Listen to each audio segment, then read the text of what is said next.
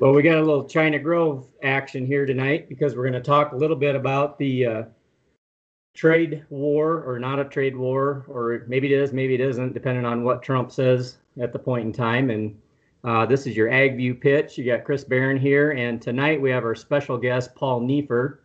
You want to go ahead and say hi, Paul, here, and introduce yourself, and Sure, we'll Chris. This AgView Paul. pitch. Yeah, Paul Neiffer. I'm a principal with Clifton Larson Allen. Or CLA. I think more people know me as the Farm CPA. I do the column for Top Producer Magazine, and then the blog on AgWeb, and then speak all over the country. So I think most people probably know who I am by now, but just in case, that's a brief background on myself. Yeah, you kind of get around. You're in Missouri right now, down there, getting a little rain down there. Actually, it hasn't rained yet. I just got in about 3:30 this afternoon. I know yesterday they had a tornado about 40 miles from where I'm at. So, and then I'm actually Friday morning or Friday late morning, I start driving to Washington, D.C. I'm stopping off in Kentucky to visit with some farmers, and I'll probably get a pretty good idea and see what it looks like from a 800-mile road trip. Awesome. Well, so Paul, one of the things that's great about you is you travel all over the place. I've traveled with you and watched you study things, and when you study something, you study it so that you clearly understand it. And so one of the objectives, I thought we would have here on this podcast is to discuss a little bit about the knowns and the unknowns that currently exist with the MFP, or better known as the Trump aid payment that's coming out for producers in probably a 3-segment parcel that I'll ask you to describe to us. And so let's kind of get started on that. If you want to give us kind of a brief outline on what are the knowns that we can kind of count on from the MFP or the Trump aid payment. What can you tell us on that? Yeah, you sort of highlighted part of it already, in that there's about $16 billion that's set aside for the trade aid package. Now, we only know that they're going to do 1/3 of it here fairly soon, I would guess in the next month or so. The remaining 2/3, we're not sure if they're going to do. They're going to wait and see if this trade war, as you said, is it a war, not a war? It doesn't matter. If it continues, then you'll get the second and the third tranche later on this year. But on what we know right now is, if you don't have a specialty crop, or excuse me, if you have a specialty crop, you're growing cherries, etc., you're going to get a direct payment based on your production. If you got livestock like milk or hogs, you're going to get a direct payment. But for everybody else, which is the primary focus of this discussion, wheat, corn, soybeans, those type of crops, the non-specialty crops, unlike last year where you got a direct payment based on what you produced, this year's payment is going to be tied to what they call a county payment. So let's take Buchanan County there in Iowa, where you're at, Chris. They're going to calculate that corn gets so much cents per bushel of aid. Soybeans are going to get so much cents per bushel of aid. Then they're going to calculate what was the production for Buchanan County. And let's say that was 30 million bushels of corn and 10 million bushels of soybeans, whatever it might be. Multiply it by that amount.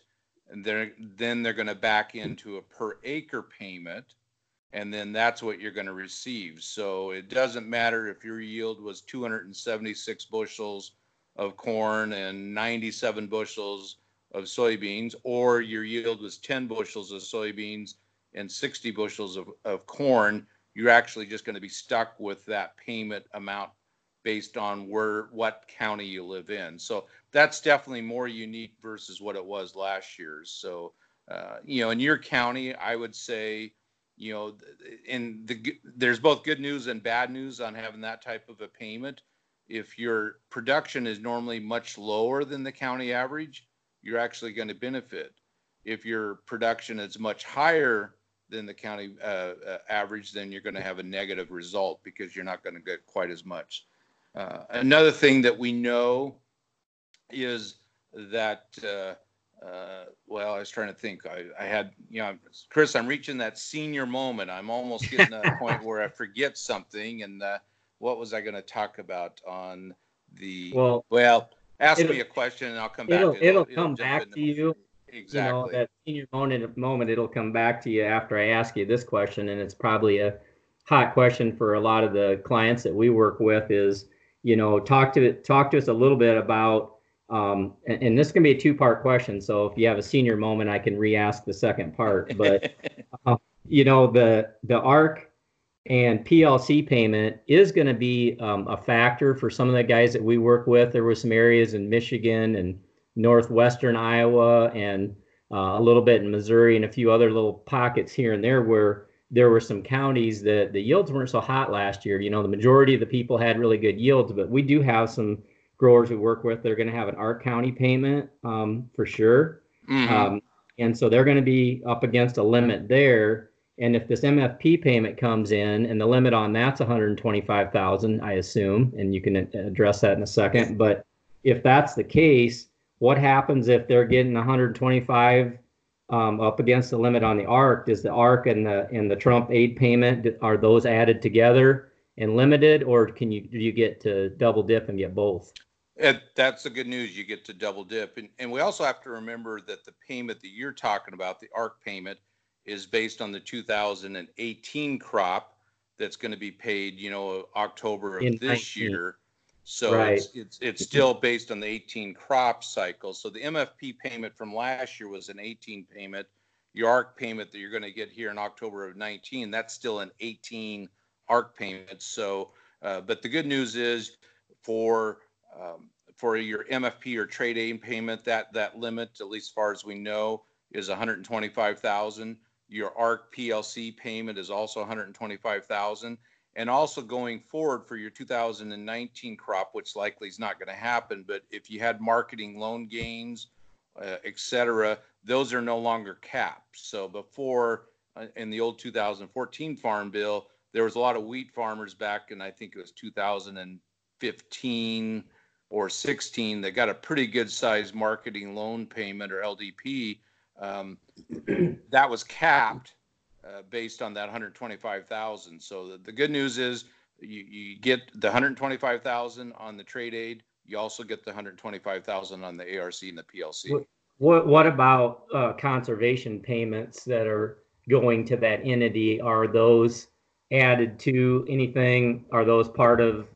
No, those are again separate. CRP's got a $50,000 payment limit.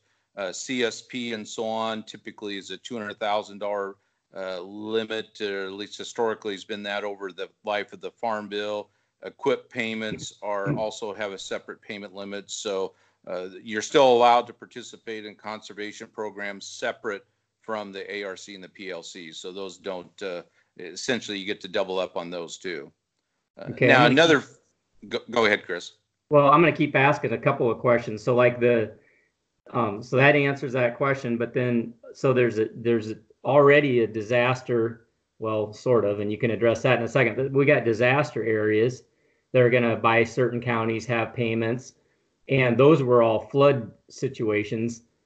I'm not saying that, we're going to throw in the towel and there's going to be disaster counties just because we can't get planted, but we've been seeing some pretty wicked storms flow through here, and it's probably not out of the question to assume that there might be some additional disaster counties as we proceed forward during the growing season here now. And so how might that be handled if there's a disaster payment in the counties relative to these other payments, or are those separate as well? Those are going to be separate as well. Typically, those have larger type caps on them. In some cases, there's no cap. Under the old Farm Bill, livestock indemnity payments were capped at, and I can't remember exactly the amount, but they were capped, I think, at around 300,000, let's say. But there is no cap on the new livestock indemnity program, and that's effective for any disasters that, suddenly you have cattle that get killed because of floods we've had, like in Nebraska. Out in our area, we had about 3,000 dairy cattle get killed in a blizzard back in February. Those are uncapped now. So if you're loss is $2 million, you actually can collect, well, on LIP, it's 75% of that. So usually disaster payments are going to be separate from your ARC and from your MFP type payments. So now, I'm not saying that all disaster payments are going to be unlimited. Some of those will have a cap on it. Okay. Another question. I'm just like whipping all these questions out at you, Paul, but another one, and maybe you don't know the answer, so I'm just trying to see if I can stump you here. But if a grower takes prevent plant, what, if any, impact do we have there on some of this stuff? I mean, obviously that MFP payment, that's tied to planted acres. So if they're prevent plant, those acres are not eligible, right? Right. That was my senior moment. That was what I was going to mention. If you do prevent plant and don't end up planting any crop, according to what we know right now from, Secretary Perdue and so on, the farmer is not going to be eligible for the MFP payment. And the reason they say that is that the prevent plant crop insurance provides that benefit. They're getting a benefit for not growing the crop. A lot of people out there are saying, well, that's not really fair because the farmer's still being penalized via the trade war. You've dropped the price. Yeah, we didn't have something that was planted this year, but the problem with this whole thing is it affected our pricing last year. It's affecting the pricing this year, and it's likely going to affect it in the future. So I don't know if they're going to give on that. I haven't heard anything saying that they're going to allow payments on prevent plant. You're going to get the crop insurance payment, but you're not going to get the MFP payment. Okay, and that probably technically falls in the category of an unknown yet, too, technically. Yeah, I would say it's unknown. I mean, we know what they've said, but if they get enough pushback, we know in the past that they've changed their mind. Now, What could happen in that situation, I don't want people to get too excited about that because they're going to say, hey, we're only giving out $5 billion this first round or $5.3 billion. So if we're going to make payments for prevent plant, what that means is everybody else is going to get a reduced payment. So, don't get excited that, the payment, let's say the payment without or not paying prevent plant is $60 an acre. If they incorporate prevent plant acres, instead of being $60 per acre, now it's 47 or something like that. That's what you got to be careful of. Yeah. And some of the basic rough math that we've done initially shows in some of the counties, maybe on average, that $40 to $45 an acre ish. But again, that's probably an unknown and probably not something we need to be estimating until we know, probably. But last year what was soybeans 165 and corn was a penny. If you use those numbers, I think you're right. I think in that $40-$45 range might be a realistic number.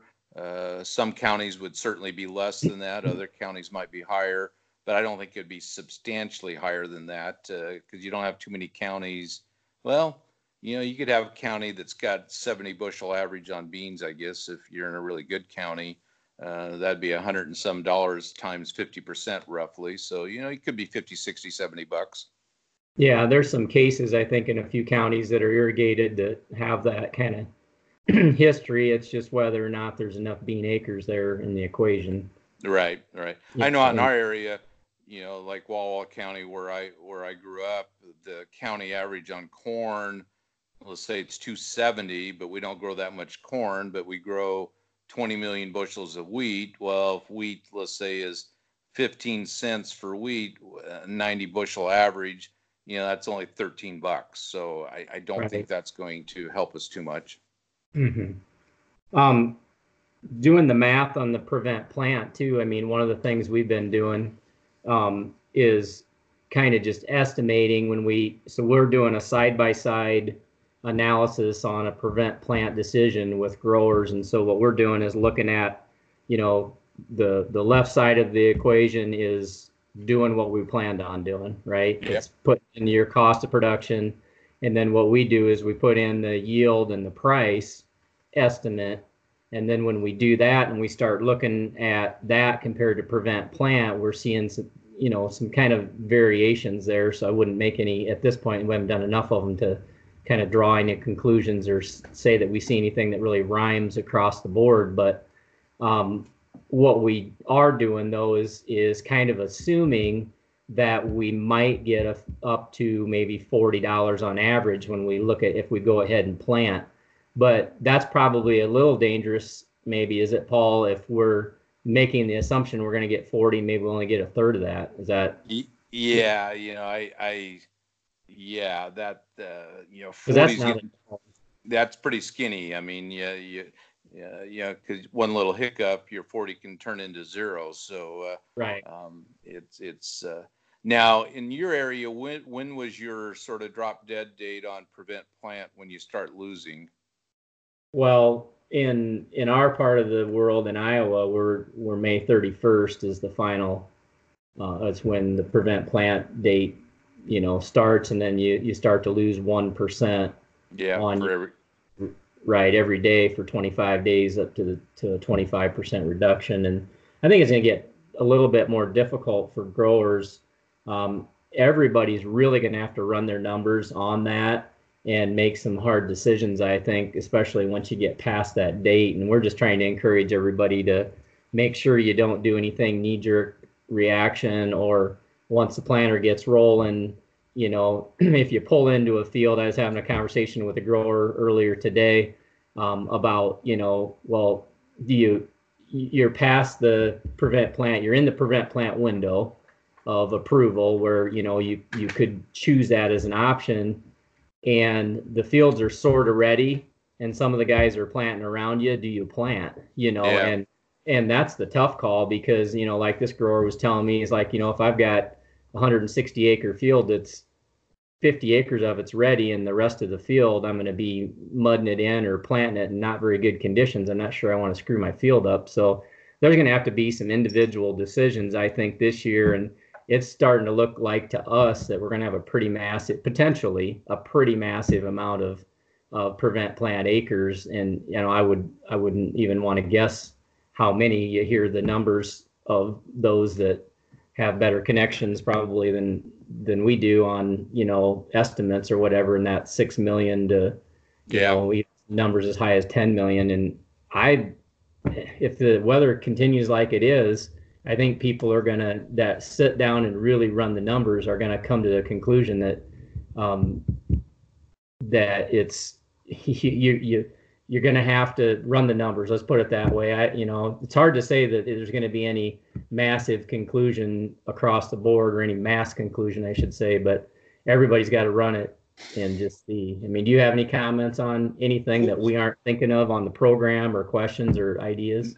No, I think you're right. And I think what's a little bit more unique about this prevent plant, a lot of the prevent plant that we've had in the past that's been a large year is really been more what I call the marginal acres, the Dakotas, although they're not as marginal as they used to be. But it seems like this year the prevent plant is hitting the heart of the Corn Belt. It's hitting all of Illinois, it's hitting Indiana, hitting some of Iowa, not as much Missouri, all over. It's hammering what I call the most productive ground, versus, and like I said, in some of the years past, it's been more on the fringes. It's been around the Corn Belt, not in the middle of the Corn Belt. So that's definitely something to be aware of. That if it is 6 million, let's say it's 6 million acres at 180 bushels per acre. You're at least 1 billion bushels of corn that's not going to be there, and your carry out numbers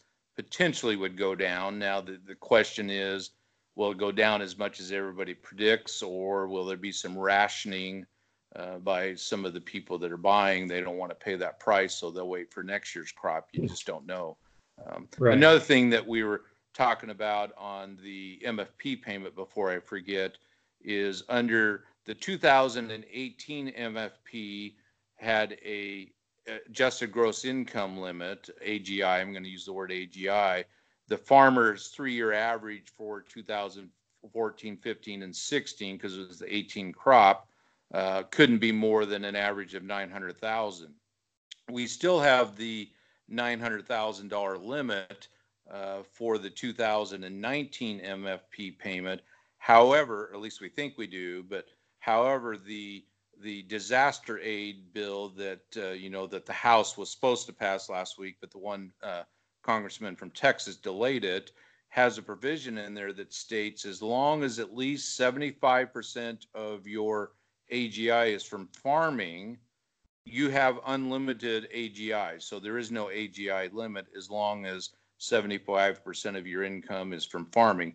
Now, for our entities, for an S Corp or for an LLC or a corporation, that's a pretty easy hurdle. Most of them that are the farm operation is going to meet that pretty easily.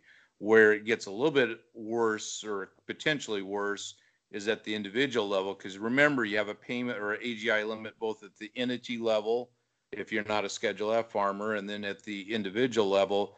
And so if there's a fair amount of off-farm income from husband and wife or an ethanol plant or salaries, if that's more than 25% of that income and they're over that $900,000 level, then they're not going to have the payments. So I think that's definitely a benefit. That was at the behest of the Washington State cherry growers out here, because they indicated, hey, look, you're penalizing us because our income's too high. All of our income's from farming. We've definitely been damaged. So they have made a good case. So that's in the disaster aid bill that should get signed hopefully here in the next couple weeks.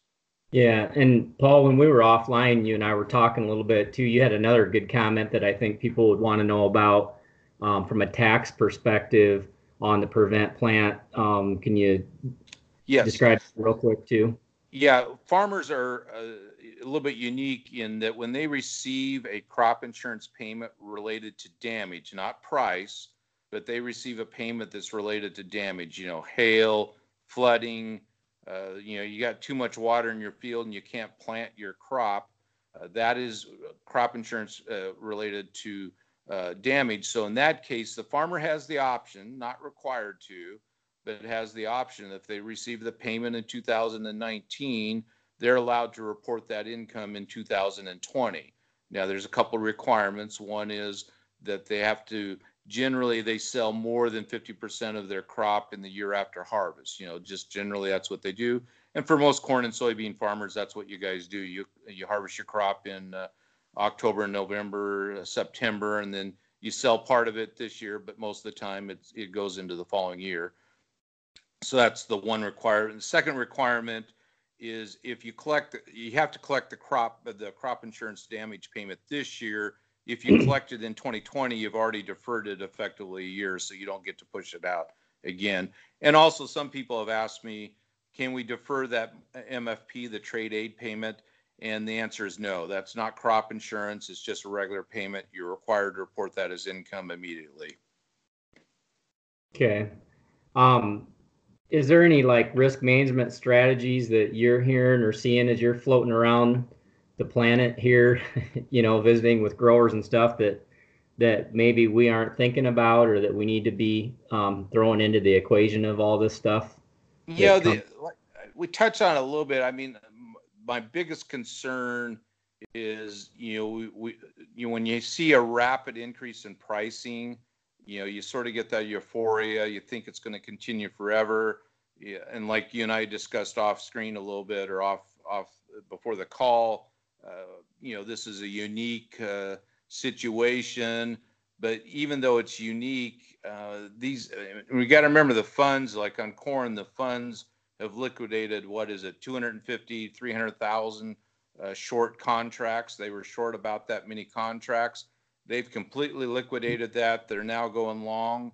And when they decide that they no longer want to be long, this market can drop, 3 times faster than it went up. So I think what I'm hearing from some of my farmers that I talk to, and I guess some of my strategy too internally, is that I want to start locking in some of this pricing. Yeah, prices may go up, but maybe use some type of a put. So even if they really go up, you're losing a little bit of the insurance cost of the put. But we've seen 5 years of bad prices. We're starting to get a price where you can actually lock in a profit, assuming you're going to get the production. I mean, that's the big assumption, that you're going to get the production. So just be careful. You know, don't assume that corn's going to $7 a bushel. That's a drought related rally. This is not a drought related rally, I don't think. Yeah. So we'll see. At this point, it's not. And to your point, you know, the big challenge really is everybody is in a different situation. You know, there's people planted nothing and people that have been done for a long time. And I mean, I keep getting text messages. Just got one while we're talking here. You know, just somebody just got pounded again with another rain cell, maybe a day or two away from planting again. And I've heard a couple of those other stories earlier today. So yeah, the weather is something we can't control, and it just keeps being relentless with us here. So we'll just have to take things a day at a time and kind of watch this market, because one of the things that Dwayne Lowry and I've been talking about too is, you know, I agree 100% with what you're saying, Paul. We need to, if we've got production, we need to make sure that we take some risk off the table along the way. But on the other side of it too, we got to also be careful. It's like walking this tight wire here, because you can think you're 20% or 30% sold, and all of a sudden, real quick, you're 60 or 70 or 100% sold. Exactly. So, exactly. There's a balance here, you know, that we kind of gotta do, and that really comes back to Profit Manager and you know, looking at these numbers almost daily right now. I mean, if we can't plant, it doesn't hurt to sit at the desk for an hour or two and scratch your head and run some of the numbers, and whether it's prevent plant or which crop you're planting or whatever, running the numbers is really, I think, a key thing. So yeah, and discuss it with, you know, people that you know, that sort of live the numbers, that know the numbers. I mean, I'm a numbers guy, but it's more on the tax side. You know, talk it over with somebody that really has a pulse on the market, and then plan accordingly. Right. Yep. So anything else you can think of that we need to talk about, or are we about ready to wrap things up? I think we're probably about ready to wrap it up. You know, when we start getting a little bit more guidance, because we certainly know on this trade aid, there's certain things that we don't know, but we could certainly circle back with another call at that point. Yeah, I think we'll need to, because I think we discussed, as we said at the beginning of the call here, as we started with the China Grove and the China situation, and we're always one tweet away from all kinds of interesting news. And I think, you know, we really appreciate you bringing some of the things that you know to us, and enlightening us on some things that are still on the plate yet and need to be discussed and worked through. And if anybody wants to reach out to you, Paul, how do they get a hold of you? A couple easy ways. You know, anybody can call my cell phone. I don't mind that. 509-961-9739. The other option is to email me at paul.neiffer, and that's NEIFFER at CLAconnect.com. So CLACONNECT.com. Or you can probably go to the AgWeb or farmcpatoday.com. That's our blog, farmcpatoday.com. And I know I did at least one post last week on MFP. I've posted on the AGI limit and so on. So we try to post 2 to 5 times a week on that. Awesome. That sounds good. Well, Paul, we really appreciate you being on here with us and kind of enlightening us on the information and the things going on with the Trump aid package and how that affects the taxes and some of our business decisions as we move forward. And we'll kind of wrap things up here. And thanks everybody for being here with us again on the AgView pitch. And we'll wrap things up, and we'll be back again with Paul again here in another week or two, or whenever it's pertinent, and we get some more information. Thanks a lot, Paul. Appreciate it. Thanks, Chris. Bye-bye.